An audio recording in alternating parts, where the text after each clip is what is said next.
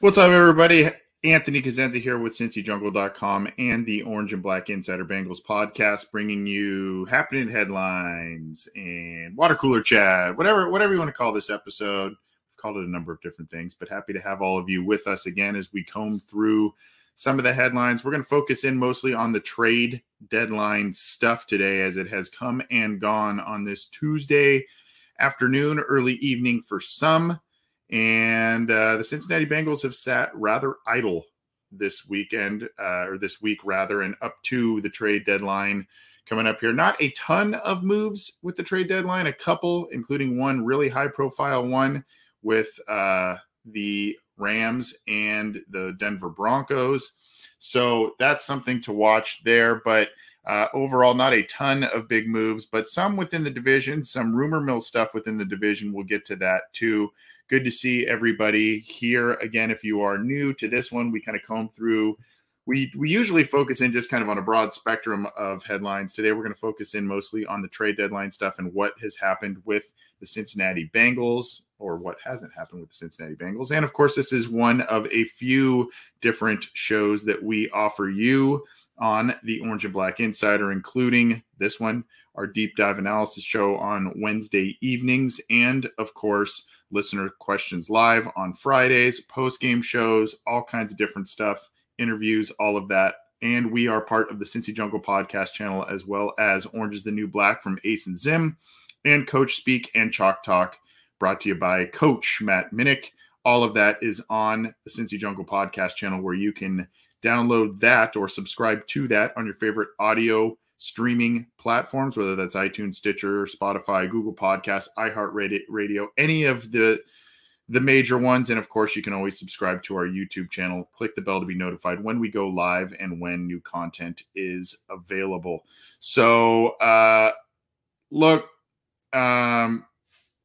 hey, Antoine, what's up, bud? That's a very nice thing to say. I'm going to try and get to Las Vegas in a couple of weeks. We're trying to make things work, got to figure out childcare and all that kind of stuff. Very nice comment from you, sir, and great to hear from you, as well as all of you.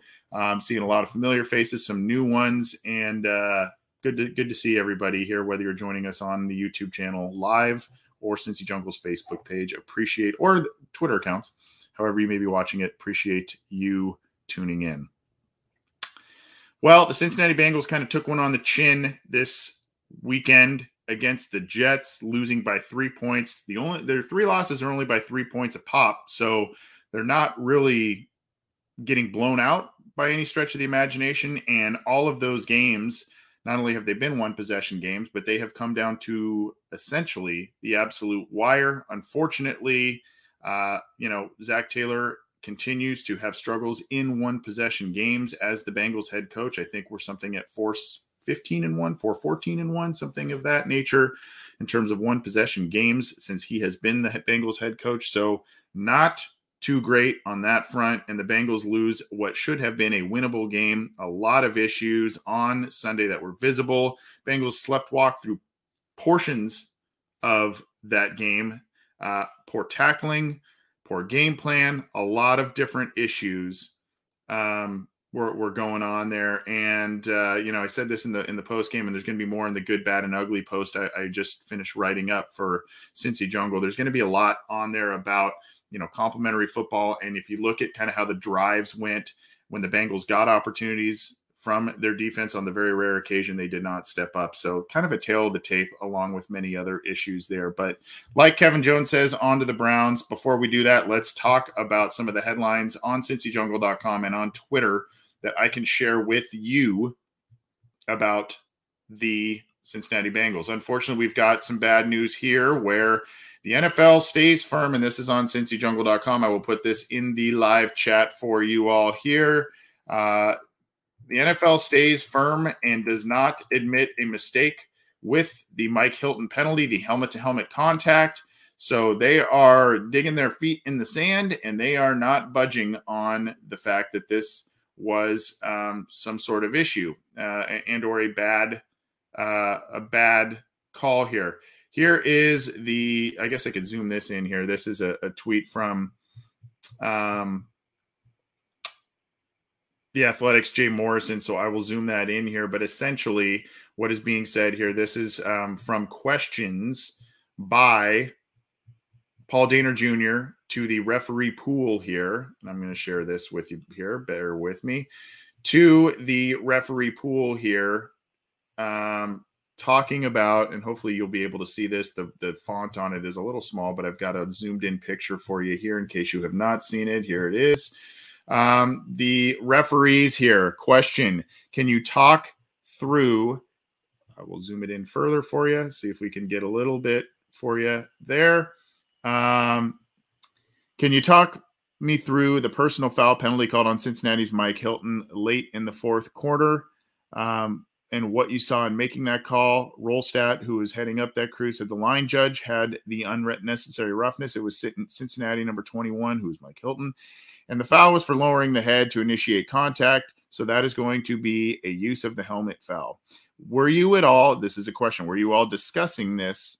When you were all discussing this, is there any consideration that the foul was being on the offense?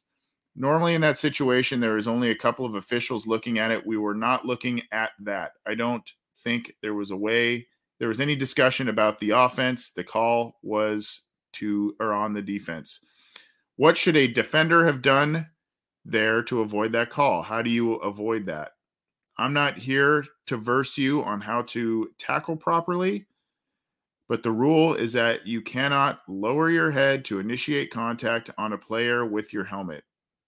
So he can hit him with his shoulder, I suppose. Did it seem pretty clear for you guys? There wasn't much conversation. There wasn't much conversation or debate about it. Yes, we had a short conversation, but felt good about it. So that is, sorry about the font there. It's a little small, but essentially the NFL and the referees standing by that decision, that controversial decision of giving the Jets a first down on a 3rd and 11, a stop by Mike Hilton, where he was just a couple of feet off the ground where it was his head in terms of making a tackle, went low on the defender. NFL is, and the referees are doubling down on that decision there.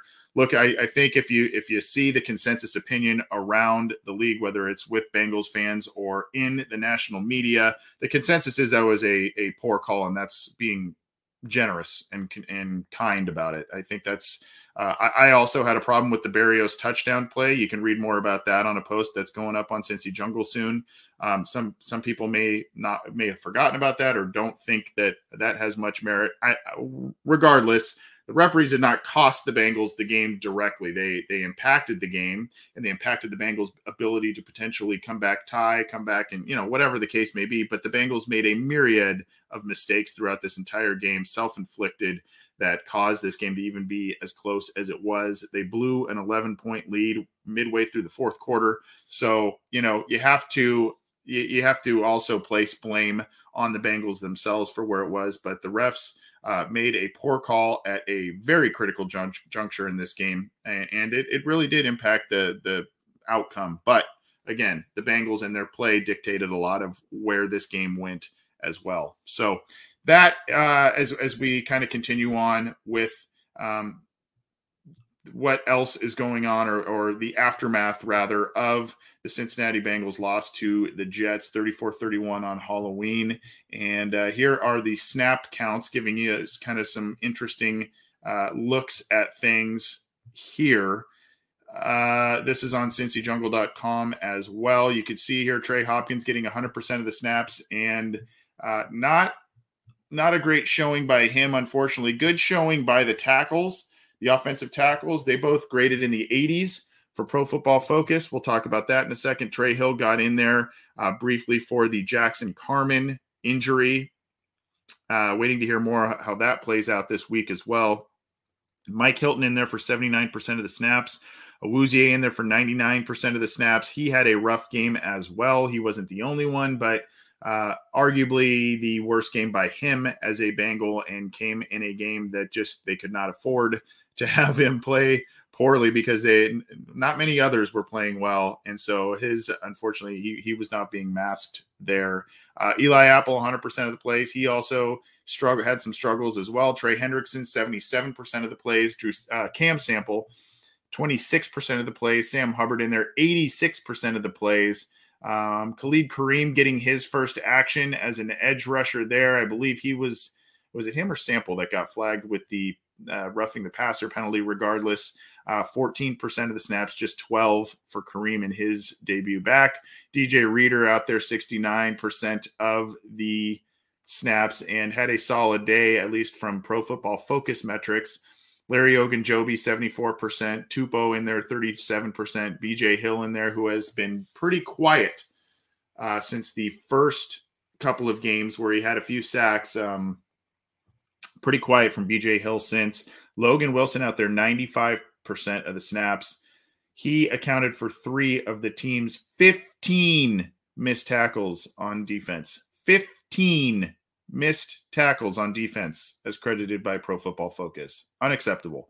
Jermaine Pratt had an interception, was out there 67% of the snaps. You see Marcus Bailey out there 5%. Davis Gaither out there 24%. Jackson Carman played most of the game. You see the other linemen, basically all the linemen played 100% of the snaps, with the exception of Carman, who missed 7% of the snaps because of that injury.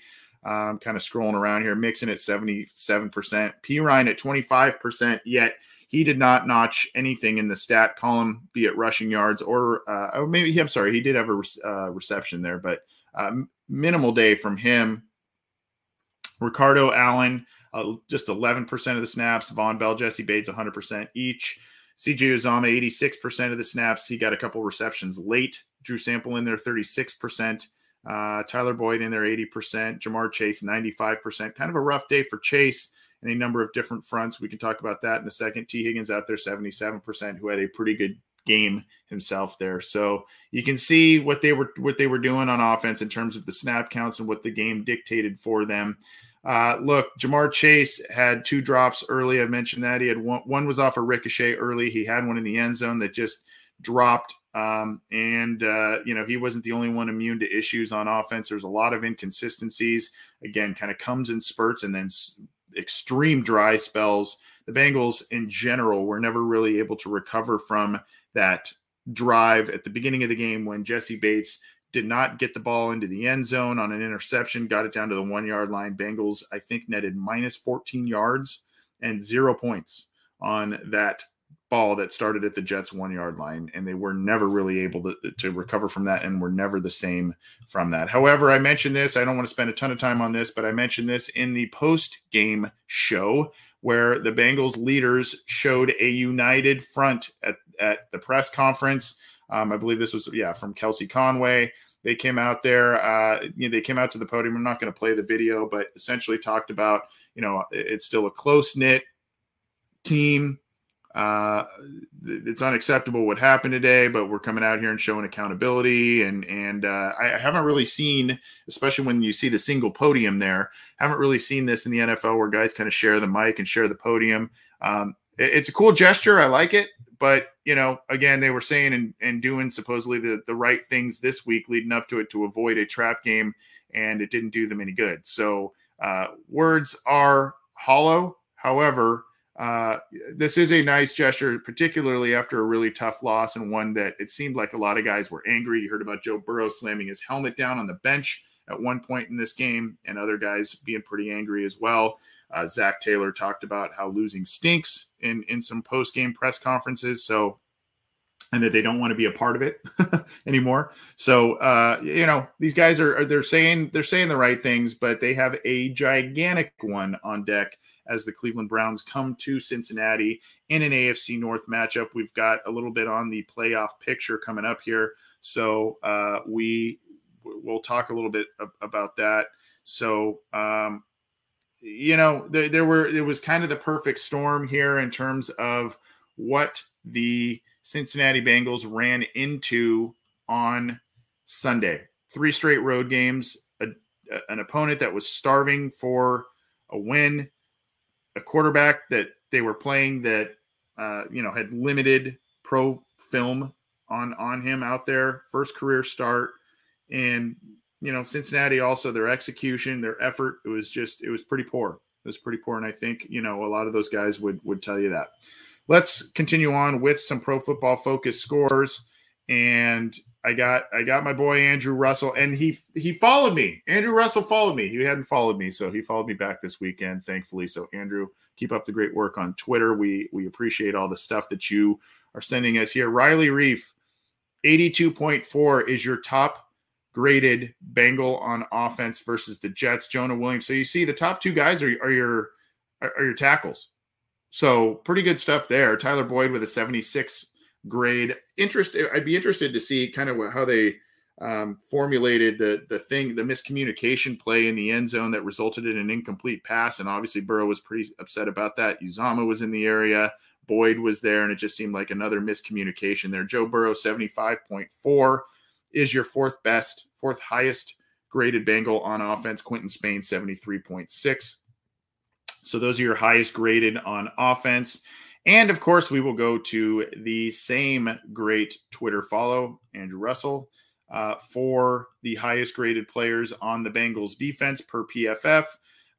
Von Bell, your highest at 89, had the forced fumble and fumble recovery. DJ Reader, 83.3, continues to just be in that 80-point range. A very, very solid player and pickup for the Bengals. Mike Hilton at 77.9, despite the issues with the Bengals defending the pass this week. Josh Tupou in there at 76.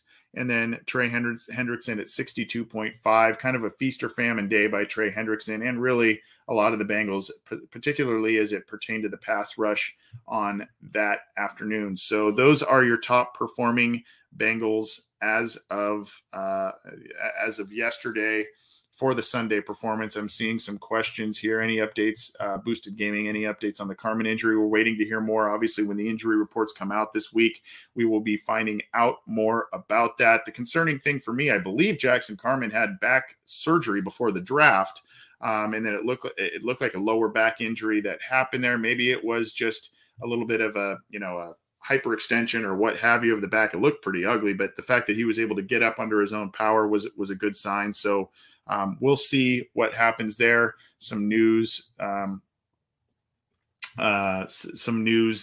should be coming out with the injury report, etc.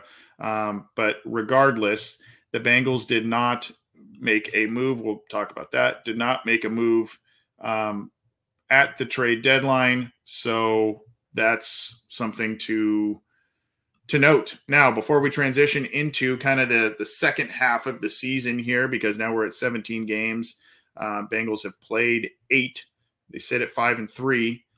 Here are kind of a midway point, I guess. You could also do it after next week if you wanted to do that. But through 8 games, this is from Pro Football Focus, Cincinnati Bengals account, the highest graded Bengals through 8 games, minimum of 200 snaps. DJ Reader has an 87.4. He is your highest rated Bengals player by Pro Football Focus metrics. Joe Burrow coming in at number 2 at 87.1. Chase coming in at number 3, 81.3. Joe Mixon coming in. And Joe Mixon, even though there's been some inconsistencies in the rushing yards department, he has stepped up in passing, in receiving, and every once in a while he had a rough start to the pass blocking, but he and Samaje Perine, Drew Sample, we've seen some decent things of them of late, picking up blitzers, so you like to see that. He has an 80.3 grade, and Von Bell, your only member of the secondary, but your second defensive player on the list within the top 5. 76.5 grade. So he is proving to also be a great acquisition in free agency for the Bengals. While I mentioned that the Bengals did not do anything at the trade deadline, there were maybe some rumors that they were looking around at some stuff, whether that was a cornerback, an edge rusher, I don't know. Our buddy Malik Wright kind of hinted at some stuff. So, we have to see more here. If this stuff has some grounding, I'm sure we'll be hearing more as the week goes on in terms of, if the Bengals were searching around for some deals here. But regardless, T. Higgins insisted that the Cincinnati Bengals, and if they made a trade for another outside player, that player would be welcomed with open arms, to quote, I guess, a little bit of a Creed, if you remember that wonderful band, a Creed I don't know, lyric, I guess. But anyway, the trade did not happen. But Higgins said that the locker room culture and bringing in someone from the outside could have paid dividends, and they would welcome them. Mike Petraglia with the tweet here, and here is I'll put the link in general for the Cincy Jungle article in the live chats for all of you. You see here, Mike Petraglia, we would welcome him with open arms, bring him into the family. So considering and calling the Bengals locker room a family is T. Higgins. And that's really been kind of part of the mantra and the culture that Zach Taylor has been wanting to build there. Unfortunately, the Cincinnati Bengals, or fortunately, depending on how you look at it, did not make a move at the trade deadline. I kind of have felt that Trey Flowers was kind of the ad hoc trade deadline acquisition, even though he was a waiver wire pickup. They wanted a little more defensive back help. He hasn't really given them much in terms of snaps and whatnot since they acquired him, but I feel like that was kind of their move. Maybe they'll go and look around. Some other people have been released recently, so maybe they will look around at some other options, but that is what we're looking at here. Here we go. As the Bengals are getting set to take on the Cleveland Browns. This came through the wire just a little bit ago from Mike Petraglia again. Bengals depth chart for week 9, and you can see that here. Jackson Carman is listed as the starting right guard there. So, and Trey Hopkins, despite some struggles, is still the starting center. You've got some other things. You see Samaje Perine still backing up Joe Mixon as the number 2 running back. Chris Evans did not play last week. And really not many other surprises other than, maybe Eli Apple still being up there at the top of the cornerback list, but still there are a lot of injuries they are dealing with there. So not much movement, but that is the depth chart as of November 2nd and going into week 9, courtesy of Mike Petraglia, who is, we had him on the show a few weeks ago. Great listen and a great guy covering the team. We appreciate his time there. So go give him a follow if for some reason you are not following him. And in case you needed any kind of idea as to the importance of this game and what it means to the AFC North, as was announced last week, the broadcast crew for Bengals versus Browns is their quote-unquote A crew. You've got Jim Nantz, you've got Tony Romo and Tracy Wolfson on the sideline. So the big guys are coming and gals are coming to Cincinnati. Their A team, A crew is coming to Cincinnati to watch this one. And it is a biggie. Browns are 4-4, Bengals are 5-3, and it is going to say a lot and the trajectory of both teams' seasons and the playoff picture. And we'll talk about that in just a little bit. So that is from Jay Morrison there in terms of the playoff picture. We're going to get and transition into some AFC North news, particularly as it pertains to free agency trades, all that kind of stuff, as well as some of the headlines around the NFL as it pertains to trades. Before we do, I want to remind everybody about the cool thing going we have with Simbull, SIMBULL, and the website, simbull.app/OBI, and of course, the spelling of it, SIMBULL. And if you use the promo code OBI, short for Orange and Black Insider, you get to take advantage of a really cool promo that they are doing. If you are a new customer with them and you deposit up to $500 into your account, that deposit is protected for 90 days, the first 90 days upon signing up. So if you go sign up, you make some transactions, maybe you lose a little money and you say, hey, I'm out. They're going to protect what you lost in the first 90 days of signing up. That's how confident they are that you can make money and you can be a savvy investor. Even if you lack the confidence in yourself to be one, you can be a savvy investor. And Simbull, of course, is the place where you can buy teams and shares of teams like they are stocks. So go check out Simbull, SIMBULL.app/OBI. Use that promo code OBI and take advantage of that 90-day deposit protection of up to $500. Not a lot of products are saying that right now. So go check that out and go make yourself some money, whether it's on the Cincinnati Bengals, whether it's on another team, maybe even another sport, because they don't just stick to the NFL. Go check it out. Take advantage of that promo and use that promo code OBI.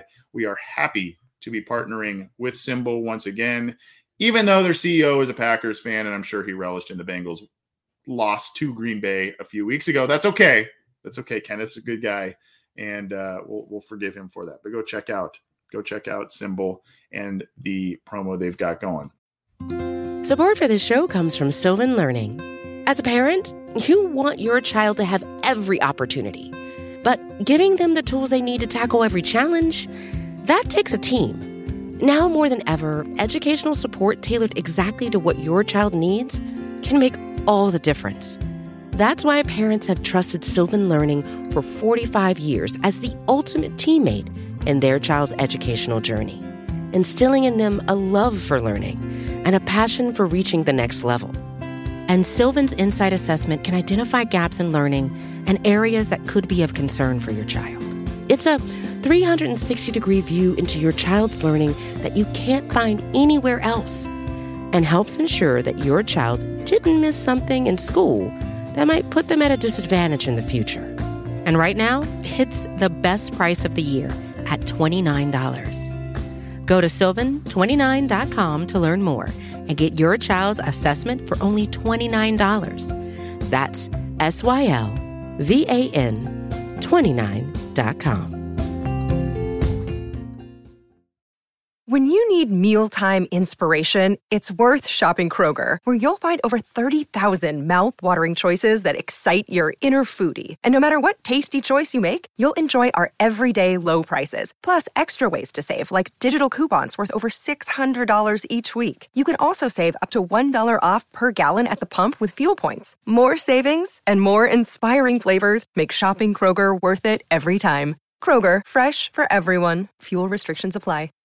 Well, a little bit of drama in Cleveland, and that seems to be the MO with some of the personalities on that team. Odell Beckham Jr., his dad apparently was showing, and this is by Jake Trotter, who is with ESPN. I think Jake mostly specializes in covering the Browns anyway, but his dad posts a video showing Baker Mayfield not passing to Odell Beckham Jr. There's other things about, he's had some comments on other Instagram posts talking about the lack of chemistry between the two. And there was some talk that Odell was going to be traded before the deadline. Well, the Browns quickly shot that down a few hours before the deadline was over, saying we're not going to trade him. But this makes for continued fuel to the fire of a talking point that there is a rift between Odell Beckham and Baker Mayfield. Now, of course, they've got the Bengals on deck, and the cynical Bengals fans like myself will say, oh boy, this is just what the Bengals need here. But we're still thinking we've got some different Bengals teams here despite what happened last week. But here you go. This is a little difficult to see how it's shared because on the ESPN article, it shows it sideways, but I think you can kind of get the picture. You can go on Instagram and see it. I'll put the link here too in the live chat so you can go to the ESPN and kind of click the links, the ESPN story, and click the links yourself there. But you can see here Odell Beckham Sr. is circling his son, showing him open, and the ball is not coming his way, etc. And, you know, there's all kinds of different things. Like I said, some other comments that I had seen. Here's Odell Beckham Sr., generally behind the scene, but not today. I'm a father before anything. And, you know, all these different hashtags and, you know, showing that, you know, there's some issue with Baker not wanting to get the ball to Odell Beckham Jr. Now, it has, I don't want to say it's been a failure in terms of the trade of Odell Beckham to the Cleveland Browns, but it has largely not worked out. It has largely been, you know, there's been some injury stuff. There's been some ineffectiveness. And hey, I've seen a couple of drops by Odell as well. So it's kind of a two-way street here a little bit. I see Sterling Sherwood in our Facebook chat says Odell ain't that guy anymore. Yeah, he kind of hasn't been that guy for about 3 years or maybe even more. So, you know, still an effective player, still a good player, but, you know, the chemistry there is just off for whatever reason. And it is not, it's not doing what, you know, it's not doing what the Browns have hoped for in terms of conducting that trade. Jarvis Landry's been a nice acquisition, obviously, but, you know, you kind of expected more out of this. And then you've got kind of this quote unquote headache, and Odell's father coming a little bit out of the woodwork there and taking Baker Mayfield and the Browns offense to task through social media. So at any rate, very kind of some drama coming through there on the Cleveland side of things. And of course, some more Browns news. They're coming off that ugly loss to Pittsburgh where they are not doing things on offense, only scored 10 points, turnovers, lack of offensive rhythm, etc. is plaguing this Browns team right now. And there's an article on clevelandbrowns.com that says the Browns are striving to, quote, make the most of all of our opportunities on both sides of the ball. And so, and this is from Anthony Poisel, great first name there. And Kevin Stefanski seems to be one of those really kind of young and innovative coaches that are kind of making the NFL fun right now. And it's been a little bit of a mixed bag of late in terms of offensive performance. Obviously, Odell Beckham Jr. has had some injuries. I think both shoulders are injured for him. Baker's got the injured left shoulder as well. So there are some embedded excuses, but again, you see, quote, we have to make the most of our opportunities. I've seen some really good moments from this group. I know what we're capable of. We haven't done it consistently, and we haven't done it consistently enough was kind of some of the words here that Stefanski used in a recent press conference talking about the issues with the Cleveland Browns and what's been going on in their offense. So it hasn't been great showings by this team and what they're potentially truly capable of, but they are working to get things right, and especially with this game coming up here with the Cincinnati Bengals, they are hoping to make a difference. The Bengals, of course, coming off of that deplorable defensive effort against the Jets, where tackling and everything was seemingly an issue. I've got some more sunlight issues for me where I'm recording. If you're watching the video this time of year and this time of day when I record this, I always get this, I don't know, holographic look. I don't know what you would call this, but anyway, I apologize if I look a little odd. That's just the sunlight and the Earth's rotation. It's out of my control, folks. I'm trying to move. I'm trying to do different things at any rate. I'm going to continue sharing some items here with the AFC North, and this is a trade, some trade news with the Pittsburgh Steelers. They, after signing him late in free agency, this is on NFL.com, the Steelers send Melvin Ingram to the Chiefs for a 6th-round pick. The Chiefs are a really interesting team because they by the way, the 6th-round pick is for next year. It is a 22 6th-round pick.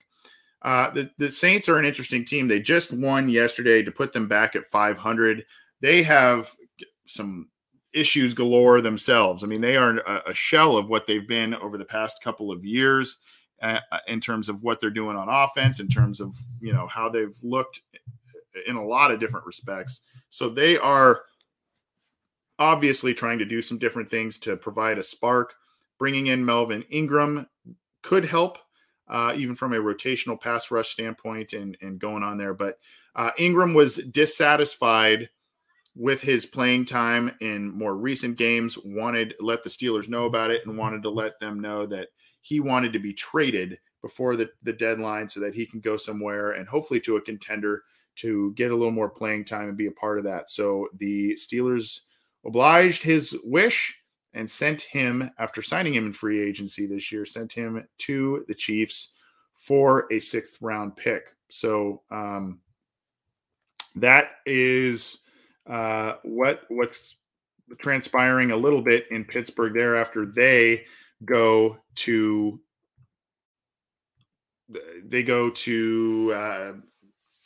pick up the win against Cleveland there this week. I'm trying to pull up more news here.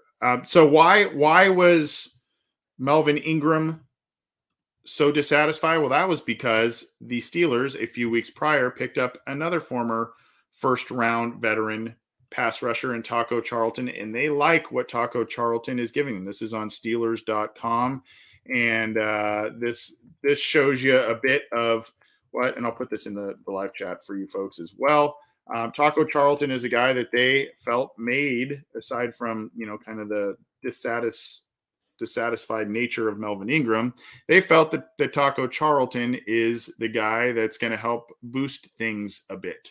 And you can see here, and then, of course, Alex Highsmith, their pick last year. Actually, reminder, go back and look at some of our archived videos. We actually interviewed Alex Highsmith prior to the draft. So really nice kid.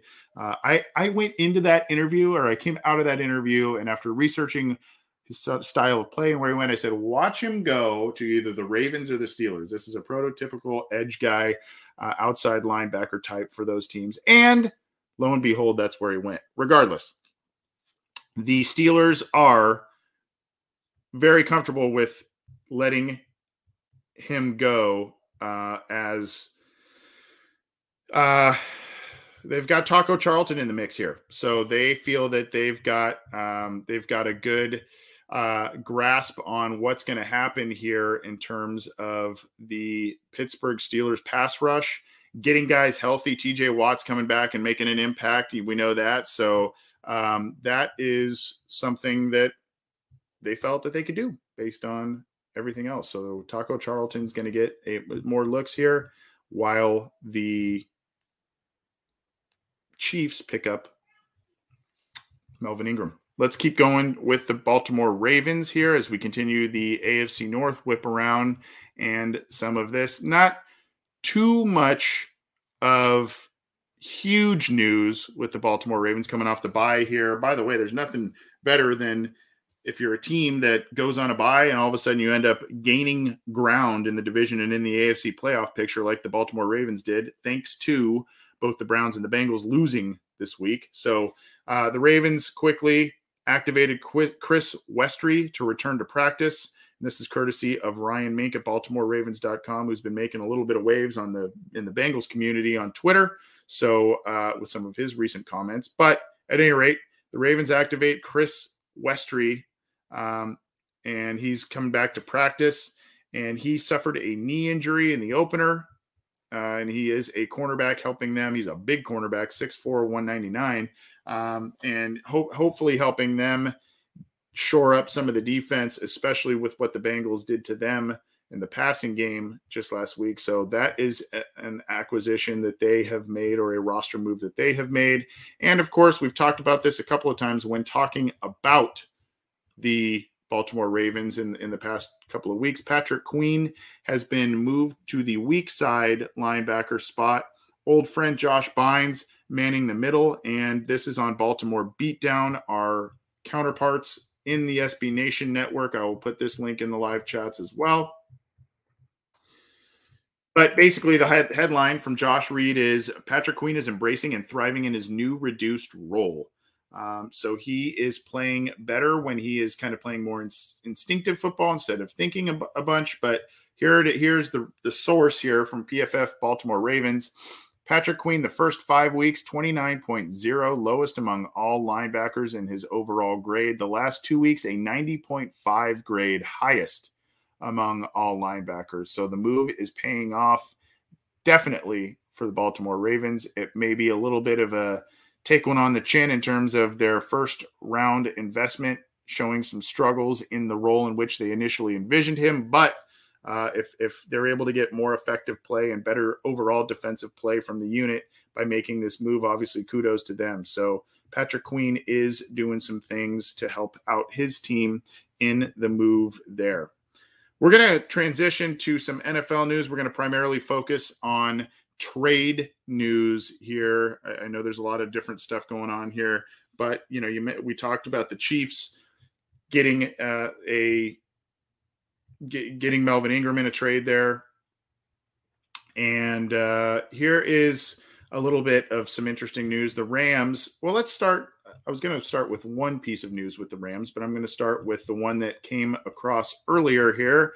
This Von Miller gets traded to the Rams for 2 draft picks next year. The Broncos also eat most of Miller's 2022 salary. So now the Rams are kind of in all-in mode as it goes with their team this year. They are in the playoff picture right now, so that's in there. Obviously, being in the same division with the Cardinals, they are behind them. But the Rams making a move for Matthew Stafford and now making a move for Von Miller. They made moves previously for Jalen Ramsey, and they don't have very many. I think they've got 2 draft picks next year. So they are really trying to go all in, if you will. So Von Miller gets traded to the Rams for 2 picks.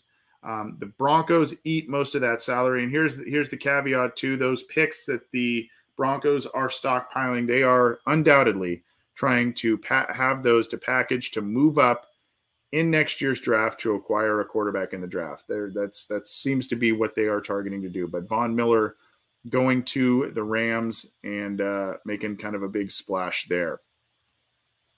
Also with the Rams, a disgruntled Deshaun Jackson, and he says he is parting ways with the Rams here. This is his Instagram post, and this is via Ian Rappaport. He kind of said, I'm just not digging it here. I'm not getting the touches, whatever, but he should be on the open market here. We'll see what happens with him.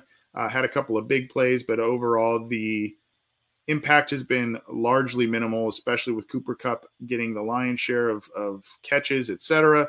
So Deshaun Jackson is not going to be with the Rams anymore. So we'll see what happens and if a team wants to pick him up. I don't think we should expect the Bengals to, but stranger things have happened, I suppose. But Deshaun Jackson looking to be a free agent, could not obviously find a trade partner there. We usually flip it a little bit. Actually, no, let's keep going with the trade stuff. Let's go with the trade stuff. We'll end on the other one. Trade and or roster news, free agency news. Here is one here from Nick Shook on NFL.com. After a few weeks ago, the Cowboys, surprisingly to some, let go of Jalen Smith. Jalen Smith, of course, was the guy who had a devastating knee injury, probably would have been a top 5, top 10 pick in the draft in which he came out, had the knee injury, fell to the second round, was basically had a redshirt year, and then came back and slowly started to play pretty well for the Cowboys until of late after he signed a big contract and apparently his knees were just not working with him.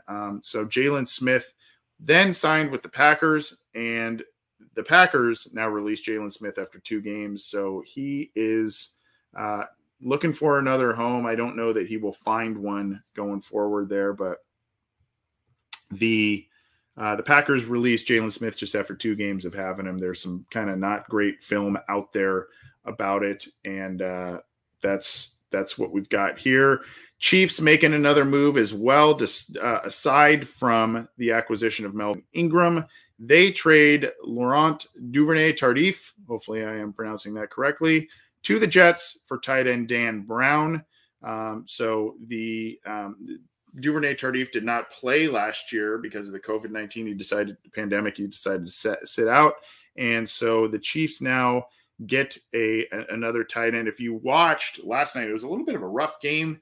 Kelsey made some plays, but he also had, a fumble or a drop? And then the other tight end had penalties, and there was just stuff going on with the tight ends. Now, obviously, they are set with Kelsey, but they probably also want a guy that can block a little bit and, of course, can add to the pass-catching repertoire there. So the Chiefs trade an offensive lineman and get a tight end back from the Jets in return. So that is another trade that occurred before the deadline here. The Bengals can kind of, and their fans can kind of do a victory lap on this one here. And what I mean by that is all off season, we had heard how the Bengals did not do right by Joe Burrow. They did not do right by the team by not investing more heavily in the offensive line. And even last year, some people wondered if Joe Burrow was going to be the best quarterback in the class, et cetera, et cetera, et cetera, et cetera, et cetera. We heard it all. Well, now all of a sudden, not even about a year and a half into the whole thing, the Miami Dolphins are ready to give up on Tua Tagovailoa for Deshaun Watson and all of the issues going on there. But they had a framework of a trade in place. but that never worked out. Undoubtedly, it would have been, picks and Tua and all kinds of stuff to the Texans from the Dolphins for Deshaun Watson. But it never materialized, and these lingering legal issues, the ramifications of that, if they acquired the player and it turned out that more heavy stuff was coming down the pike, the uncertainty with that kind of caused the trade to be dead in the water. So there was something that was there in terms of a framework. There was discussions, all this kind of stuff, and they just could not see eye to eye. Obviously, Watson facing 22 civil lawsuits with kind of some, you see, alleging sexual misconduct. So at any rate, what does that mean? Obviously there are questions with Deshaun Watson going forward and what that means for him and his NFL future. Things have to play out there. But what does that mean for the Dolphins and their seeming lack of faith in Tua as their franchise quarterback? Basically, a full year into him starting, a year and a half into his pro career. So now the Dolphins have a lot of questions to answer. They have to really kind of rebuild, I think, some faith in Tua. And oh, by the way, their offensive line is a mess. So go check that out. But at any rate, you have to kind of wonder what the fallout is from this supposed trade talk and what the Dolphins are going to do in their quarterback situation going forward. Maybe Tua gets dealt closer to the draft next year. I don't know, but the Dolphins are now one of the worst teams in the league record-wise, and they're not doing very well, and they're not doing right by the quarterback that they drafted. They kind of drafted him, and then I don't know. They they didn't seem to show a lot of faith in him, so I don't really know what to make of that. Now we're kind of getting into other news before we do one last scan of the trade deadline and rumors and all this kind of stuff. This is on CBS Sports here, just a little bit of a trade deadline tracker. And I do want to put this in the live chats for you as well. I think these little live tracker things are pretty cool and valuable here. So this is on CBS live tracker. You can see here, Broncos are sending rookie cornerback Kerry Vincent to the Eagles. So that was there right before the deadline. We talked about Von Miller. We talked about Duvernay Tardif. I think there were a couple of others that we didn't really address. You see Von Miller getting there to in LA. So a lot of Von Miller stuff, but a couple of other pieces of info and other things there on this article, but kind of some rumors, some acquisitions, trades, etc. So go check this out on CBS Sports. Really, though, we covered most of the biggies that occurred before the trade deadline there, but go check that out. Here is an interesting one. We're going to close up with a couple of others. The offensive rankings, David Carr has no shortage of hot takes and quarterback takes, etc. He writes, obviously he does some TV work too, but he writes on NFL.com that the Jets can help Zach Wilson by staying with Mike White. So he calls him, all kinds of different nicknames and whatnot, but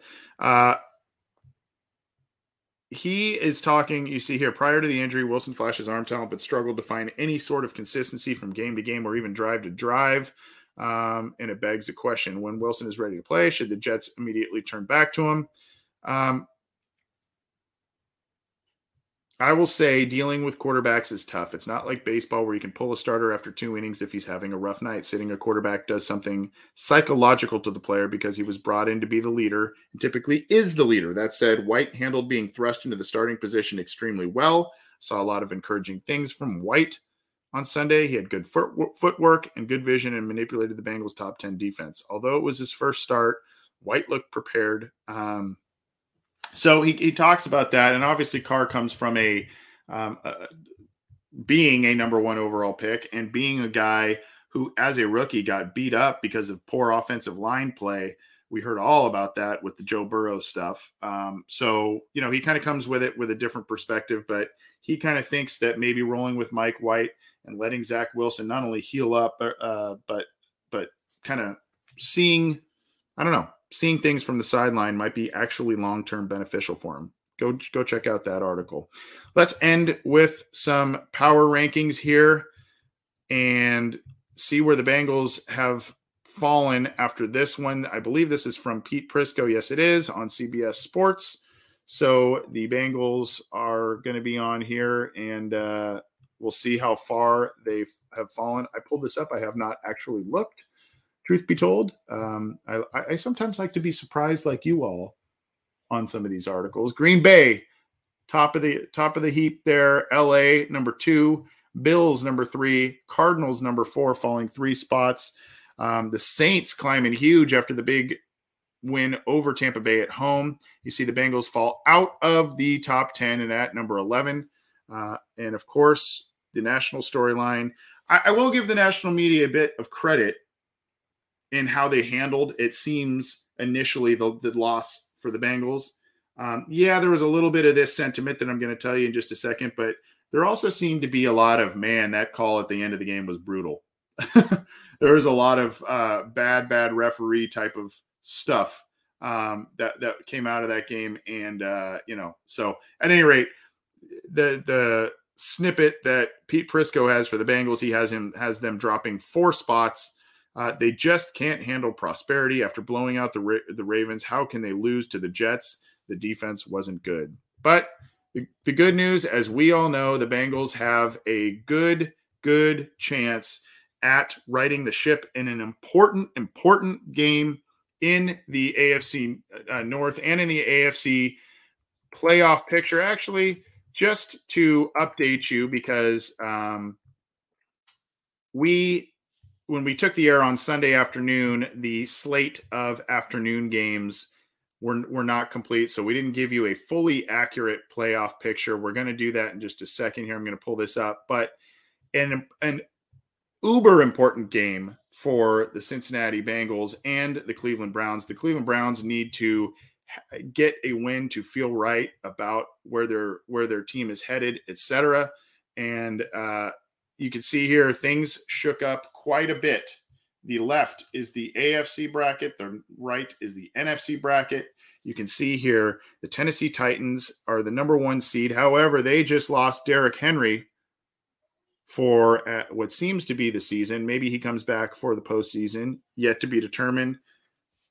Foot injury, had surgery on that, apparently went well. So another headline I guess I could have spent a little more time on, but Derrick Henry, I'll say it now, this provides a good opportunity, had foot surgery, injured his foot in the game on Sunday, but had foot surgery and seems to be done for at least the regular season. Regardless, the Titans have the number 1 seed. The Raiders are the number 2 seed. The Ravens are number 3. The Ravens did not do anything, did not play a football game, and ended up climbing up the rankings there. The Bengals go from number 1 to number 5 in terms of seeding. They fall 4 spots as the number 5 spot. If it were to end today, they would be making the playoffs as the top wild card team. But look who's right behind them. The Steelers at number 6. The Chargers at number 7. They just lost. And you've got a number of teams here, the Browns being there. So all of a sudden, the AFC North is just all over this playoff picture. And this game coming up Sunday against the Browns, it's going to say a lot for both of those teams. And I think that the Bengals being back in that home stadium will have a profound effect on how they play. But I don't know. And the Browns are a little bit messy here. You see Sterling Sherwood here. This NFL news about Odell's dad definitely going to detract from the game coming up, I think. We'll see what happens there. But regardless, here we are down here. Bengals sitting at number 5. You've got the Steelers right behind them. Remember how we were all writing them off? I wasn't, by the way.